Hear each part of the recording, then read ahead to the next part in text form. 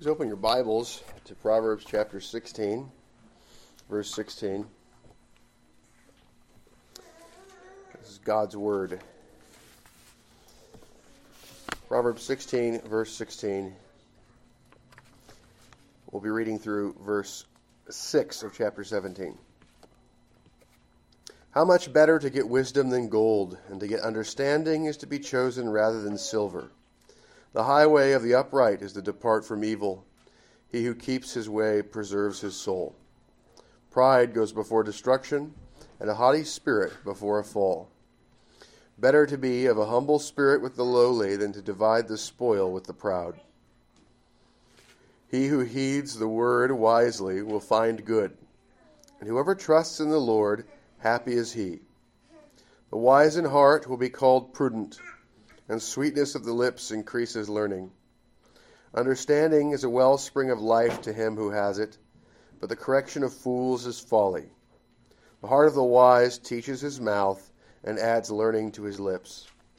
Pleasant words are like a honeycomb, sweetness to the soul and health to the bones. There is a way that seems right to a man, but its end is the way of death. The person who labors for himself, for his hungry mouth drives him on. An ungodly man digs up evil, and it is on his lips like a burning fire. A perverse man sows strife, and a whisperer separates the best of friends. A violent man entices his neighbor and leads him in a way that is not good. He winks his eye to devise perverse things. He purses his lips and brings about evil. The silver-haired head is a crown of glory, if it is found in the way of righteousness. He who is slow to anger is better than the mighty, and he who rules his spirit than he who takes a city. A lot is cast into the lap, but its every decision is from the Lord. Better is a dry morsel with quietness than a house full of feasting with strife. A wise servant will rule over a son who causes shame, and will share an inheritance among the brothers.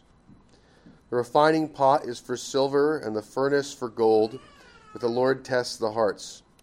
An evildoer gives heed to false lips. A liar listens eagerly to a spiteful tongue. He who mocks the poor reproaches his maker. He who is glad at calamity will not go unpunished. Children's children are the crown of old men, and the glory of children is their father. You may be seated. So I have a recollection of having preached through this text. I couldn't find the recording of it. So does anybody else remember me preaching through this text before? Or am I making that memory up in my head? So that's one of the things about preparing to teach through things, is sometimes you feel like you've taught through them. And this has some of my favorite texts. So, Mr. Cuddy, were you saying you have recollection of me? Okay, all right. So, great. So, I'm imagining having preached through it, is what I'm hearing. Great. Okay. So that's good. So, the text we just looked at. Right, so we took a break. We went through the doctrine of church officers, the continuing offices. We looked at the deacon and the elder. We looked at the general purpose of the elder's office and considered the idea of coming with the preaching of the word, and then we also looked at the diaconal office and its distinction from the elder, and we looked at the origin text in Acts 6 and talked about the mercy ministry.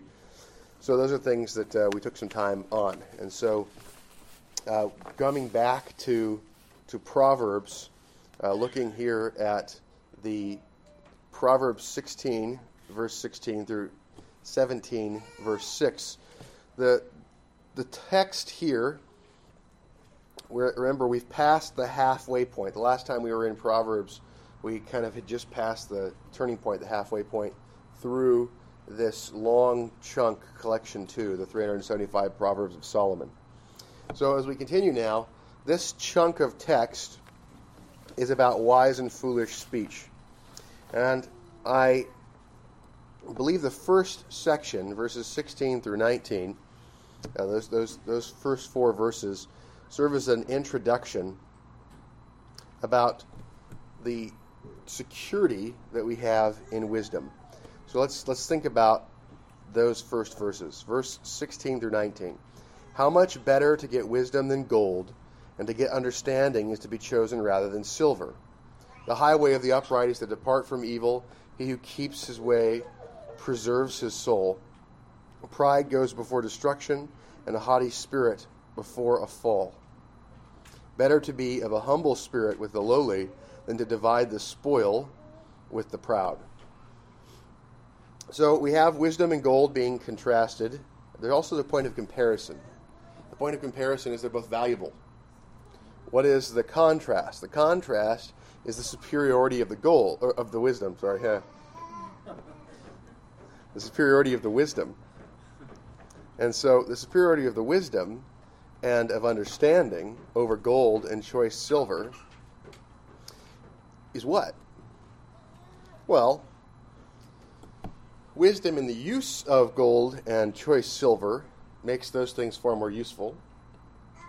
But also, wisdom and understanding cannot be taken away.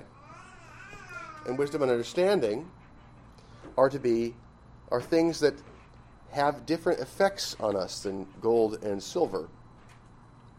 Wisdom and understanding give us not only rule over external things, but they give us rule over ourselves. And since wisdom is the knowledge of what is good and the means to it, wisdom is the way by which we possess God. And God is certainly greater than gold and of choice silver. And so the possession of God in the possession of wisdom is there.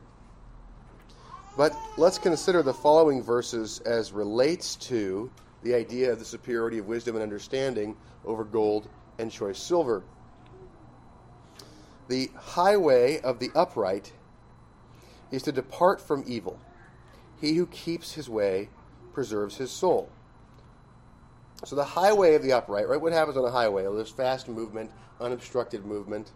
And so if there's maybe not rush hour, but so the highway of the upright, we have this easy path, and the easy path is away from evil.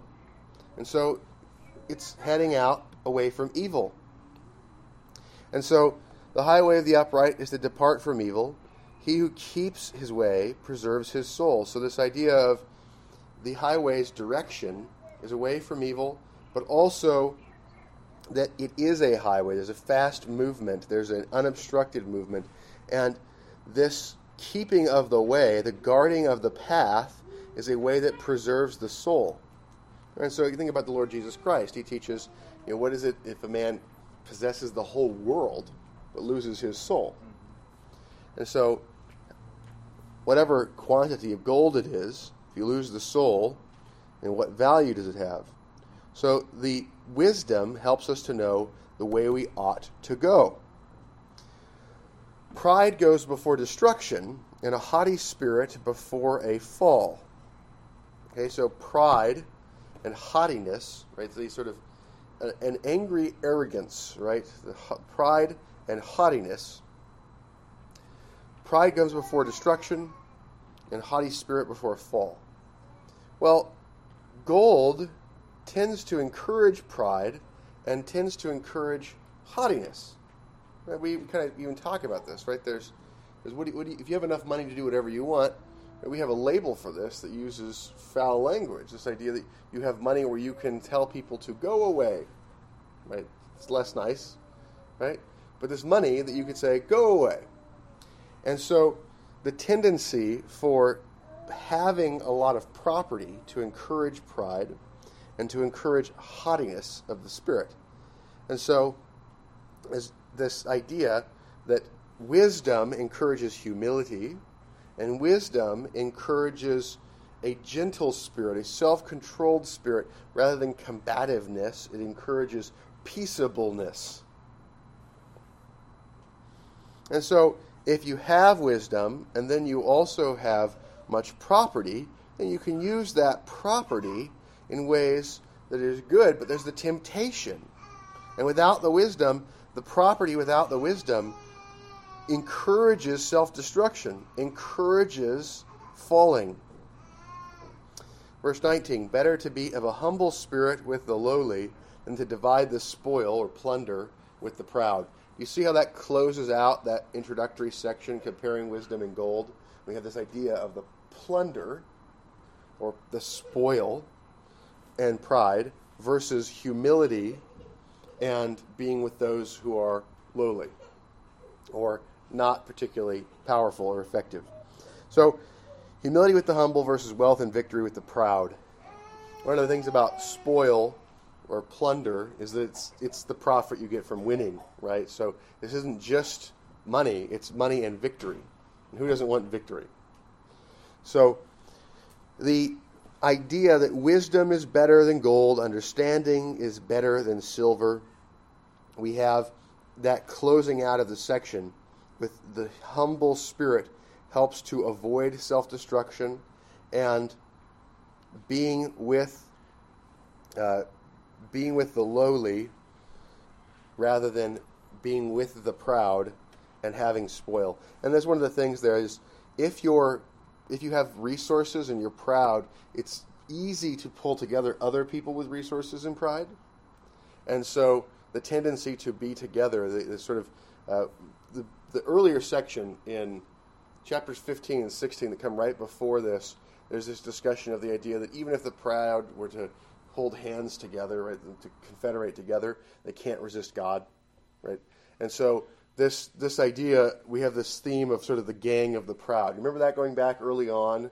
You had the father saying, look, come be a good part of the family. And then on the other side, you had the gang saying, come and be with us, and we'll have one purse, right, all that. So this idea of the distinction of the company you have, the proud having a tendency to join together, there's a fractiousness and a brittleness to those unions. So that's the introduction. So we move into verses 20 to 24, and here we have the wise speaker. So he who heeds the word wisely will find good, and whoever trusts in the Lord, happy is he. The wise in heart will be called prudent, and sweetness of the lips increases learning. Understanding is a wellspring of life to him who has it, but the correction of fools is folly. The heart of the wise teaches his mouth, and adds learning to his lips. Pleasant words are like a honeycomb, sweetness to the soul and health to the bones. Now, this idea here, this section extols the greatness of wisdom and talks about the wise speaker. And so here are more reasons why wisdom is better than gold. See, I said it right that time. He who heeds the word wisely will find good. And so when you hear the word and you heed it wisely, then you find good. The idea that words of wisdom help you to get what is good. And you see how in the context of verse 19, just above, one of the dangers of dividing the spoil or plunder with the proud is the proud are unlikely to give you words of wisdom. And so on the other side, who you're with, if you heed the word wisely, you'll find good. Then you go, well, how can I be around people who are going to give me words of wisdom? And then there's a sort of restatement of this in a different way. Whoever trusts in the Lord, happy is he. So if you find good, then you're going to be happy, right? Happiness is an effect of finding what you think is good, possessing what you think is good. And so believing the word is the same as trusting the Lord. There is no difference between believing the word and trusting the Lord. And so if you trust in the Lord, you will be happy. If you heed the word wisely, you will find what is good. Trusting the Lord is finding what's good. Heeding the word, finding what's good. And that brings happiness. Gold cannot guarantee happiness, whereas wisdom does. 21, the wise in heart will be called prudent, and sweetness of the lips increases learning. So if you have wisdom, you will get a good reputation over time. You will be called prudent or wise. And so reputation is more valuable than gold. We've heard that already.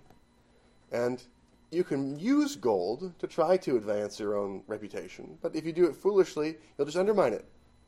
And so without wisdom, how can you guarantee that even the use of your gold will be effective at helping to get good reputation?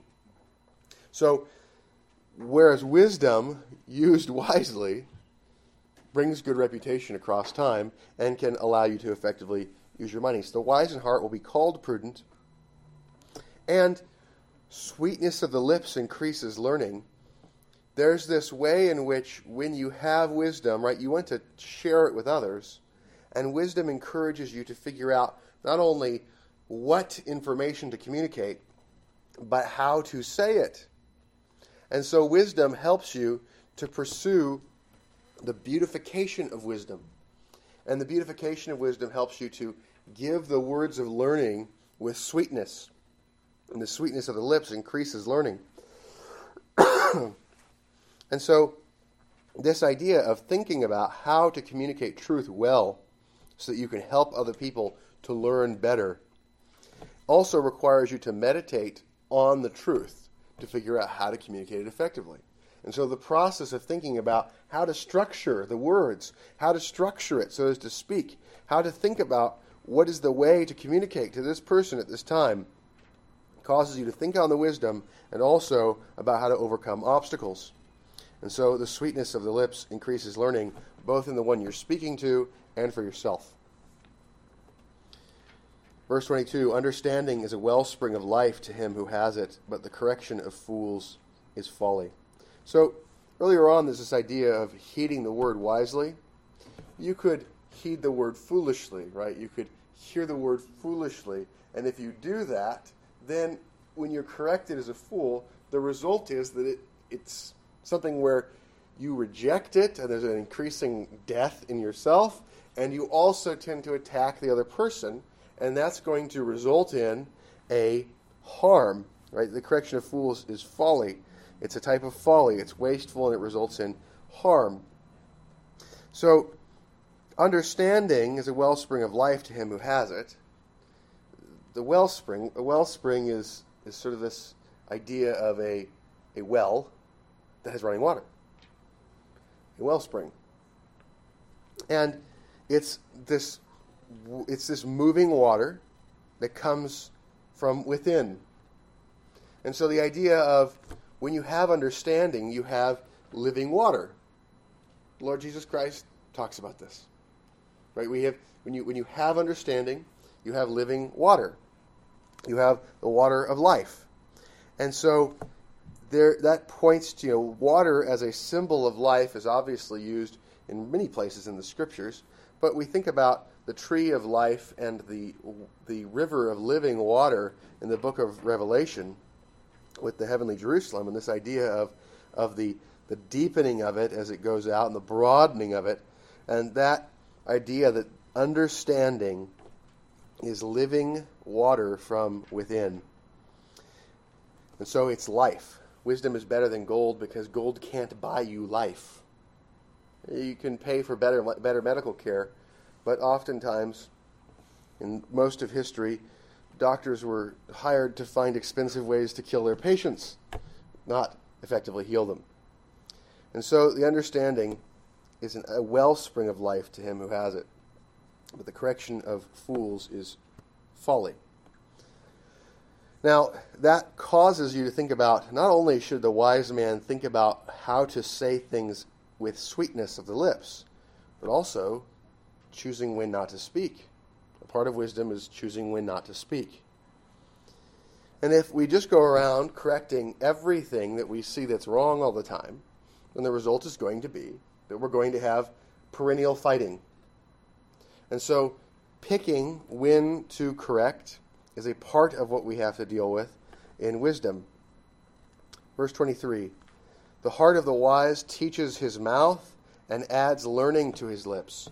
So one of the benefits of wisdom, you have happiness, you have sweetness of the lips to cause others to learn and to cause yourself to learn. You have the life that comes from this constant feeding of life from self. And you also have the choice of when to correct and when not to. But also, the content that is spoken. The heart of the wise teaches his mouth. The heart, from the heart, the words are given. Instruction is given to the mouth about what words should roll off. The heart of the wise adds learning to the lips of the wise. And that's why the wise in heart will be called prudent, because of what they say, but also because of what they choose to do. And choice of what to do. Verse 24, pleasant words are like a honeycomb, sweetness to the soul and health to the bones. And so now we have this, again, the idea of the sweetness. So there's the learning. And so learning in itself, when you're wise, wisdom is delightful in itself. But again, as you become more skilled in how to speak, and you learn how to seek to correct well, how to communicate well, how to be pleasant, how to try to reduce the sting, right? You can say the same thing in a very stinging way, and you can say it in a way that reduces the sting. And so the way we communicate is a part of the display of wisdom. What to say when, how to say it. Pleasant words are like a honeycomb. Well, honeycomb is a treat. It's a delight. It's this idea of sweetness. So pleasant words, they come out of the mouth. Who are they a honeycomb to? The receiver. Pleasant words are a honeycomb to the receiver. And so the receiver receives sweetness. And that's explained. There's sweetness to the soul and health to the bones. Sweetness to whose soul? The hearer. Sweetness to the soul of the hearer. So what's the relationship there? It's not that there's a physical taste of sweetness. It's that it's pleasant to hear them. And at the same time, it brings health to the bones. It is possible to give sweetness in terms of the pleasantness of the words by flattery and falsehood. That is not hard. It is easy to tell people things they want to hear that are false. You have no concern for truth. But that will not bring health to the bones. Flattery is setting a trap for your neighbor. It is seeking their destruction. What is difficult is to say words that are sweetness to the soul and yet also bring health to the inner man and give strength to the inner man. Health to the bones here, this is the idea of they bring pleasantness, but also the health of the bones. This is healing and strength. Healing and strength. So the removal of deadness, the increasing of life and the giving of strength. So what kind of things bring pleasantness and strength? So it's difficult to find things like that. You think about, what's the complaint about exercise? Well, it's not fun, it's boring, it's hard, it causes pain, but it brings strength to the body. Here is something that is pleasant and brings strength and healing to the inner man. Verse 25 through 30, these are 6 verses here for the foolish speaker now. So this shows how the absence of wisdom is very destruction, and therefore shows the value of wisdom further. Why is wisdom to be preferred over gold? Well, because when you have it, here's all this value, and when you don't have it, here are a bunch of negative things. So, foolish speakers. Verse 25, there is a way that seems right to a man, but its end is the way of death. The person who labors for himself, for his hungry mouth drives him on. An ungodly man, literally a man of Belial, digs up evil, and it is on his lips like a burning fire. A perverse man sows strife, and a whisperer separates the best of friends. A violent man entices his neighbor and leads him in a way that is not good. He winks his eye to devise perverse things. He purses his lips and brings about evil. Now, verse 25. There's a way that seems right to a man, but its end is the way of death. we should be careful about what we think we should do. We need to test what we think is right by Scripture. We can choose a way that seems like the path to life, but it leads to death, right? You always do what you think is right. You always do what you think is right. What you think is best.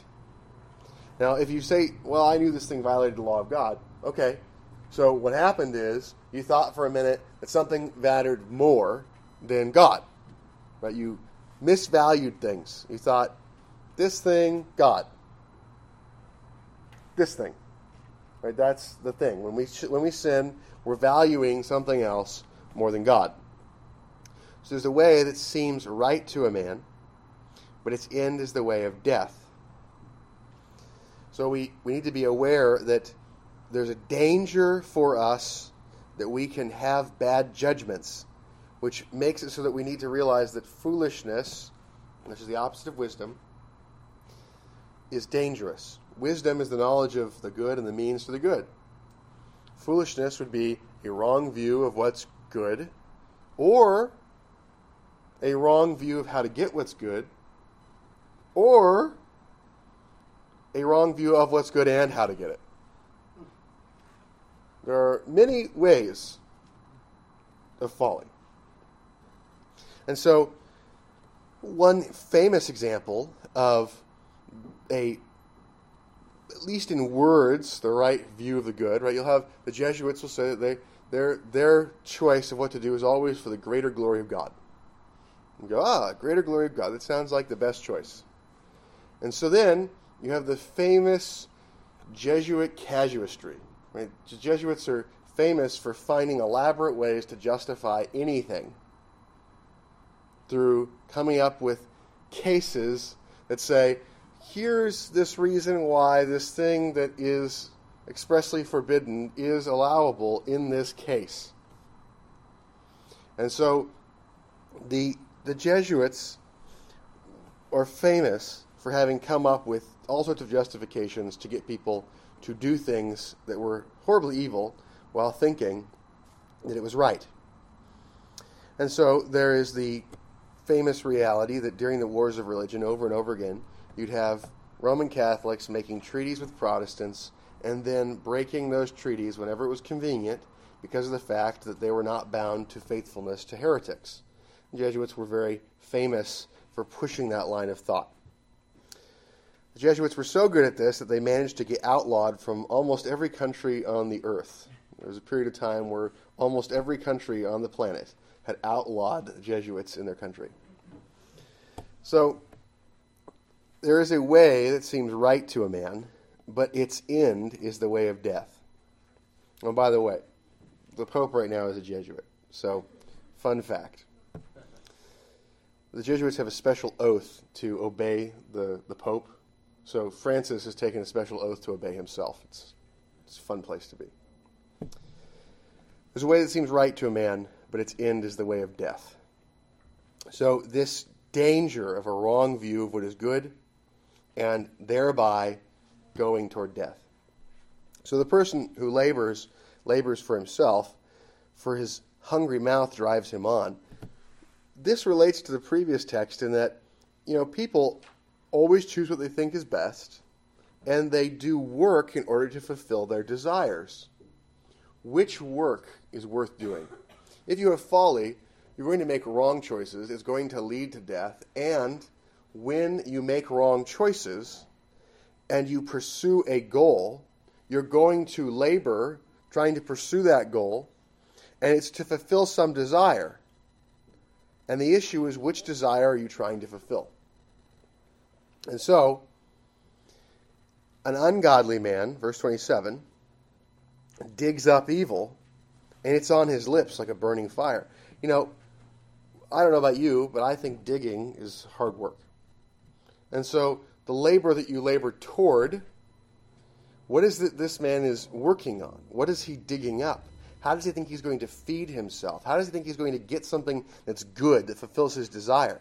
This man digs up evil. He does the work of finding bad things that people have done and thought and said. And when this person finds the evil, he then puts it on his lips. And it's on his lips like a burning fire. He can't wait to put it out. He's trying to get the evil out there. This is the labor that foolishness can lead to. And a perverse man sows strife. How does he do that? By taking the evil that he's found out about others and putting it out there to be known. And that causes strife. And how does that cause strife? Well, have you ever had a close friend do something that hurt you, and then you thought it was resolved, and then you find out that they do something else that is the same sort or a repetition, and the result is that repetition brings pain. And when we're in pain, we frequently respond with anger, and the response of anger frequently results in us doing things that hurt our friends. And so this sowing of strife has the effect that a whisperer separates the best of friends.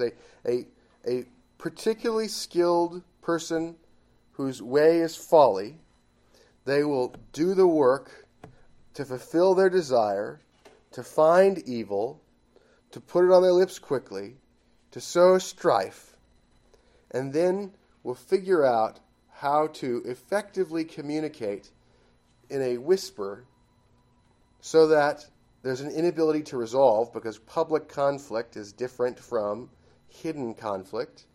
And so it's a whispering.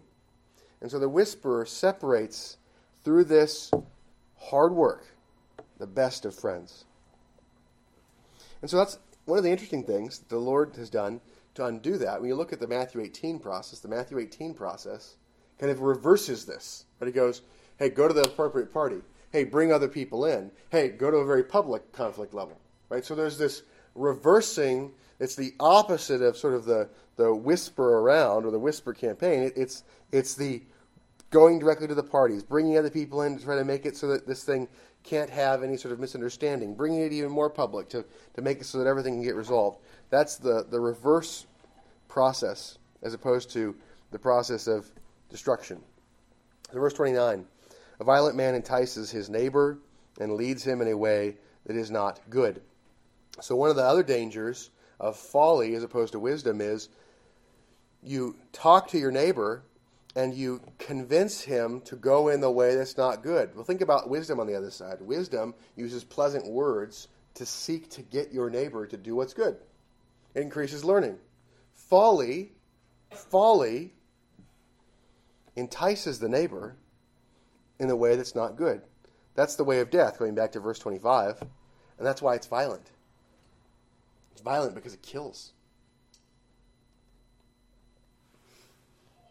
Verse 30, he winks his eye to devise perverse things. That the winking here is a signal, the idea of signaling.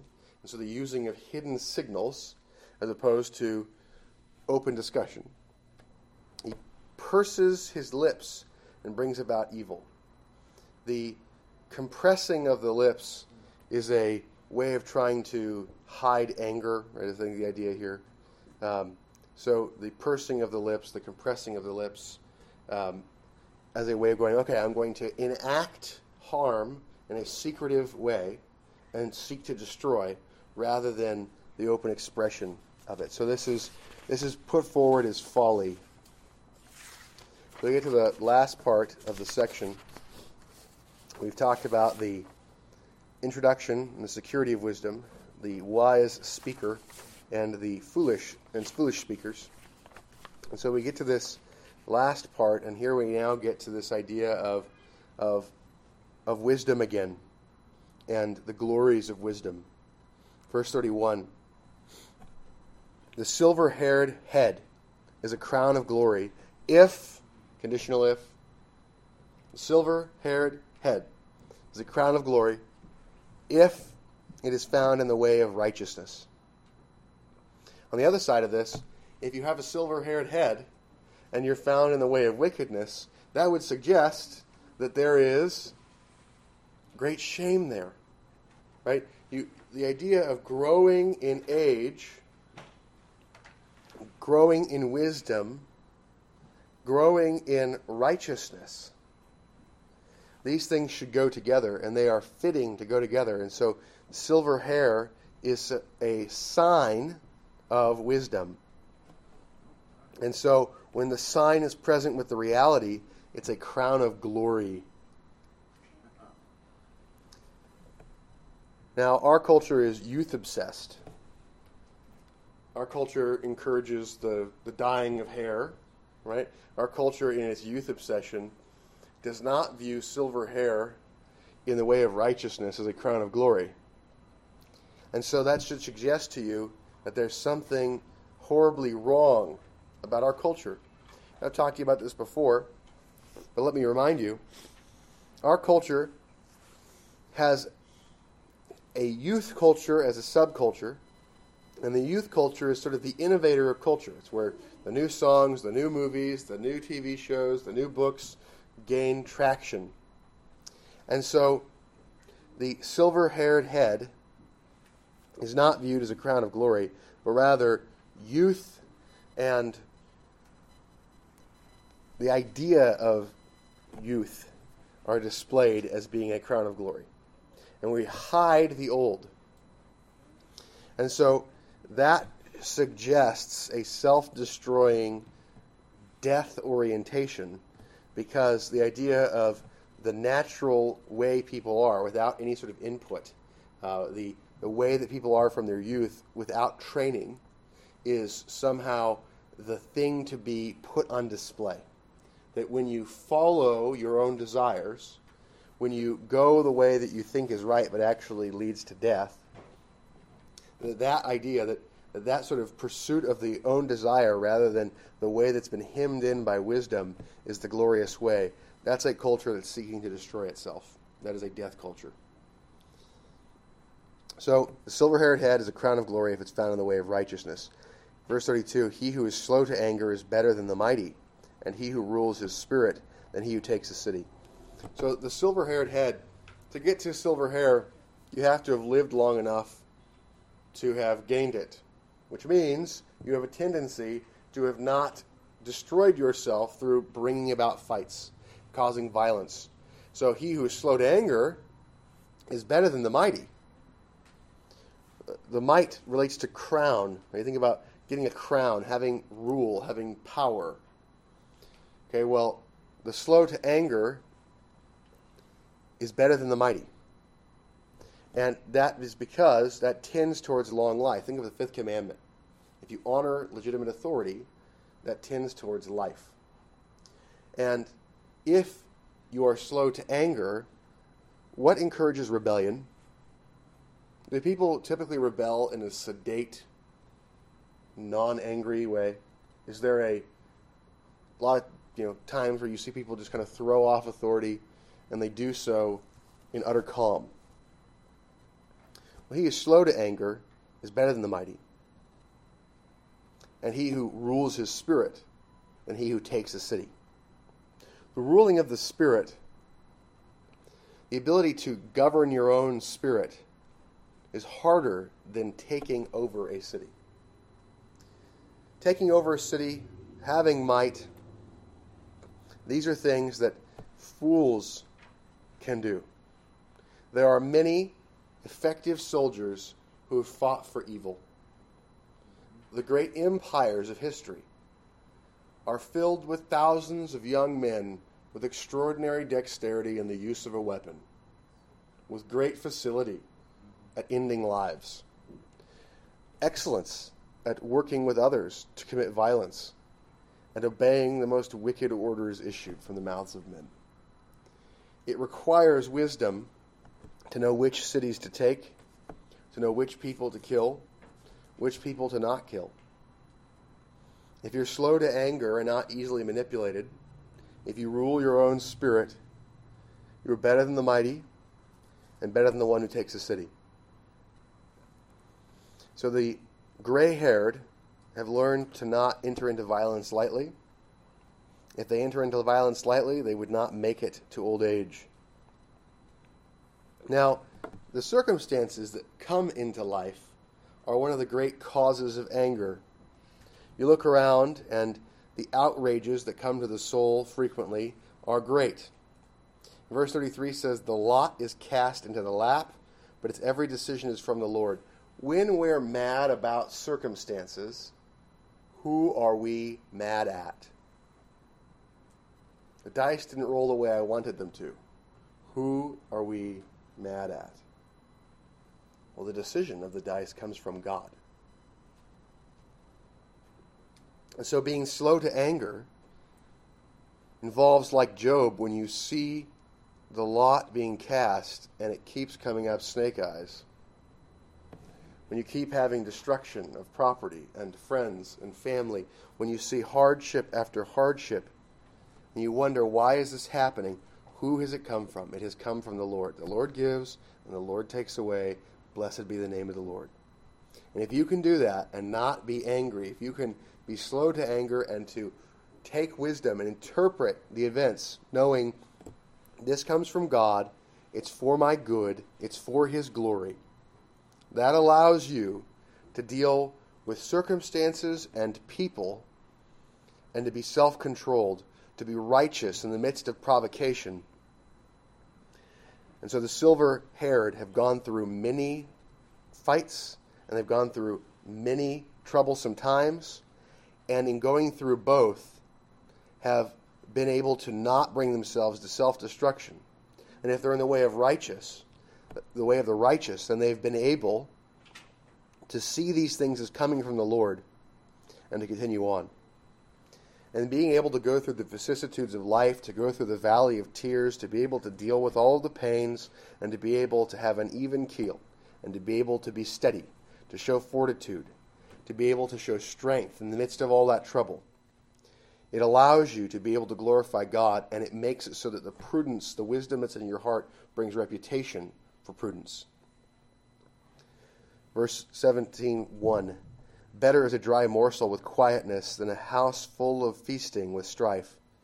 You know, we look at the casting of the lot and the circumstances around us, but the way in which you can take a change of circumstance and not be thrown off by it is the realization that my attitude and the way I've kept my relationships is more important than the stuff I have.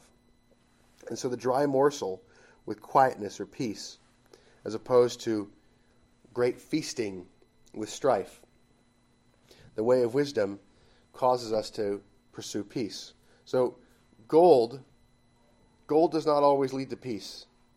Wisdom tends towards peace. It helps you to know how to act so that as far as it depends upon you, you're at peace with all men. It tends towards conflict resolution rather than the whisper campaign. Verse 2.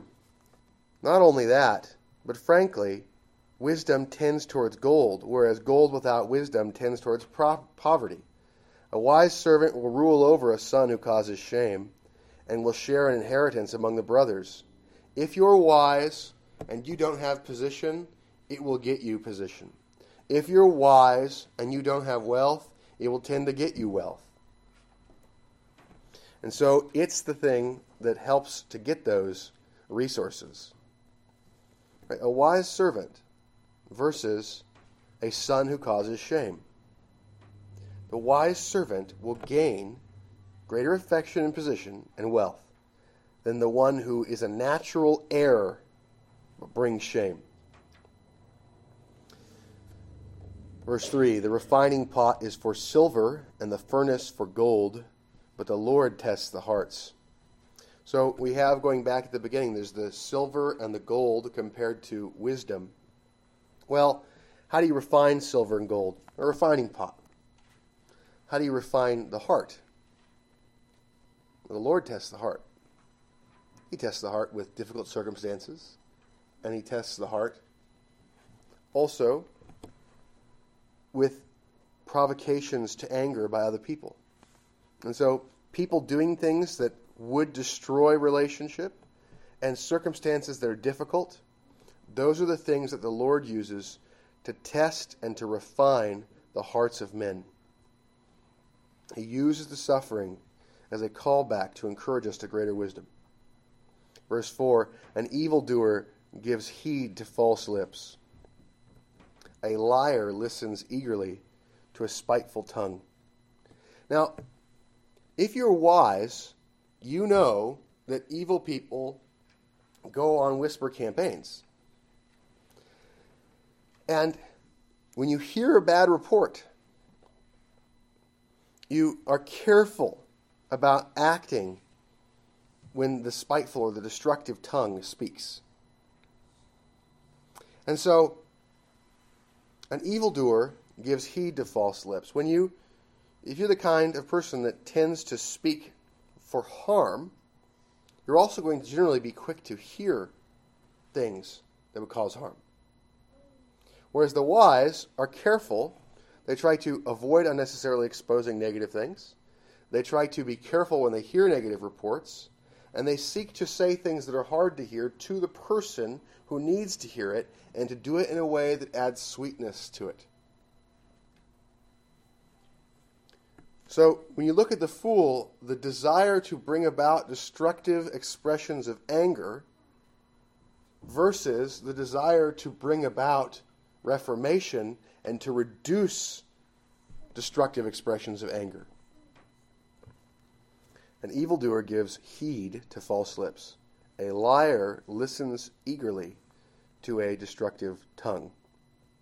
Now, you look back earlier at verse 27. An ungodly man, a man of Belial, digs up evil, and it's on his lips like a burning fire, looking for evil things to say. Belial relates to this idea of accusation and slander. And so, the evildoer both gives accusation and slander and destructive speech and hears it. The liar, who obviously gives accusation and destructive speech and slander, listens eagerly to the destructive tongue. So there's the both there. He who mocks the poor reproaches his maker. He who is glad at calamity will not go unpunished. Right? So here, mocking the people that are of lower position, of lower standing, of lower wealth, of lower power, of lower gifting. Being happy about the harm that comes to others. Right? The 10th commandment requires us to be content with our own station, but also to desire the good of our neighbor, to weep with those who weep, and to rejoice with those who rejoice. And so over here, we have the fool and the mocking of the poor and the rejoicing at the calamity of others. Those things do not tend toward life, and they do not tend toward long-lasting relationship. Verse 6, however, children's children are the crown of old men. Right, so silver hair is a crown of glory, and children's children are a crown of old men. And the glory of children is their father. To have relationship across generations takes a lot of investment. To be able to maintain relationship across 2 generations takes a ton of investment. And what the fathers do has an enormous impact on the children. And so, if you have a godly father who works and seeks to be respectable, to build wealth, to get wisdom, to have relationship, to build reputation, that is a glory for the children. And so, children, you are called to honor your fathers. You are called to honor those who are in authority over you. Because when you honor them, you are adding glory to your own glory. And fathers, you are called to have your heart turned to your children, because it will have effects that cross generations. And it will have a weight beyond your own life, beyond the life of your children, to the children of your children. And so the investment there, wisdom helps us to know where we ought to focus. It helps us to govern our anger.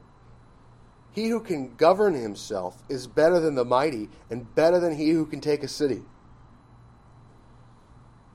The wise knows how to engage to win the heart of the child, and then to see the child win the hearts of their children. And children, if you are wise, you will seek to get the wisdom from your parents. You will seek to honor your parents and to see them have that honor. You will see it become your own honor. Let's pray. Father, we thank you for your word. We ask that you would build us up in wisdom. We ask that you would help us to age gracefully and to be those who have silver hair as a crown of glory. We ask that you would give to us great wisdom. That you would help us to have our hearts turned to our children, and that you would cause the hearts of the children to be turned to their fathers. We ask that you would help children to see the way in which their fathers are their glory, and help fathers to see how their crown is their children and their children's children.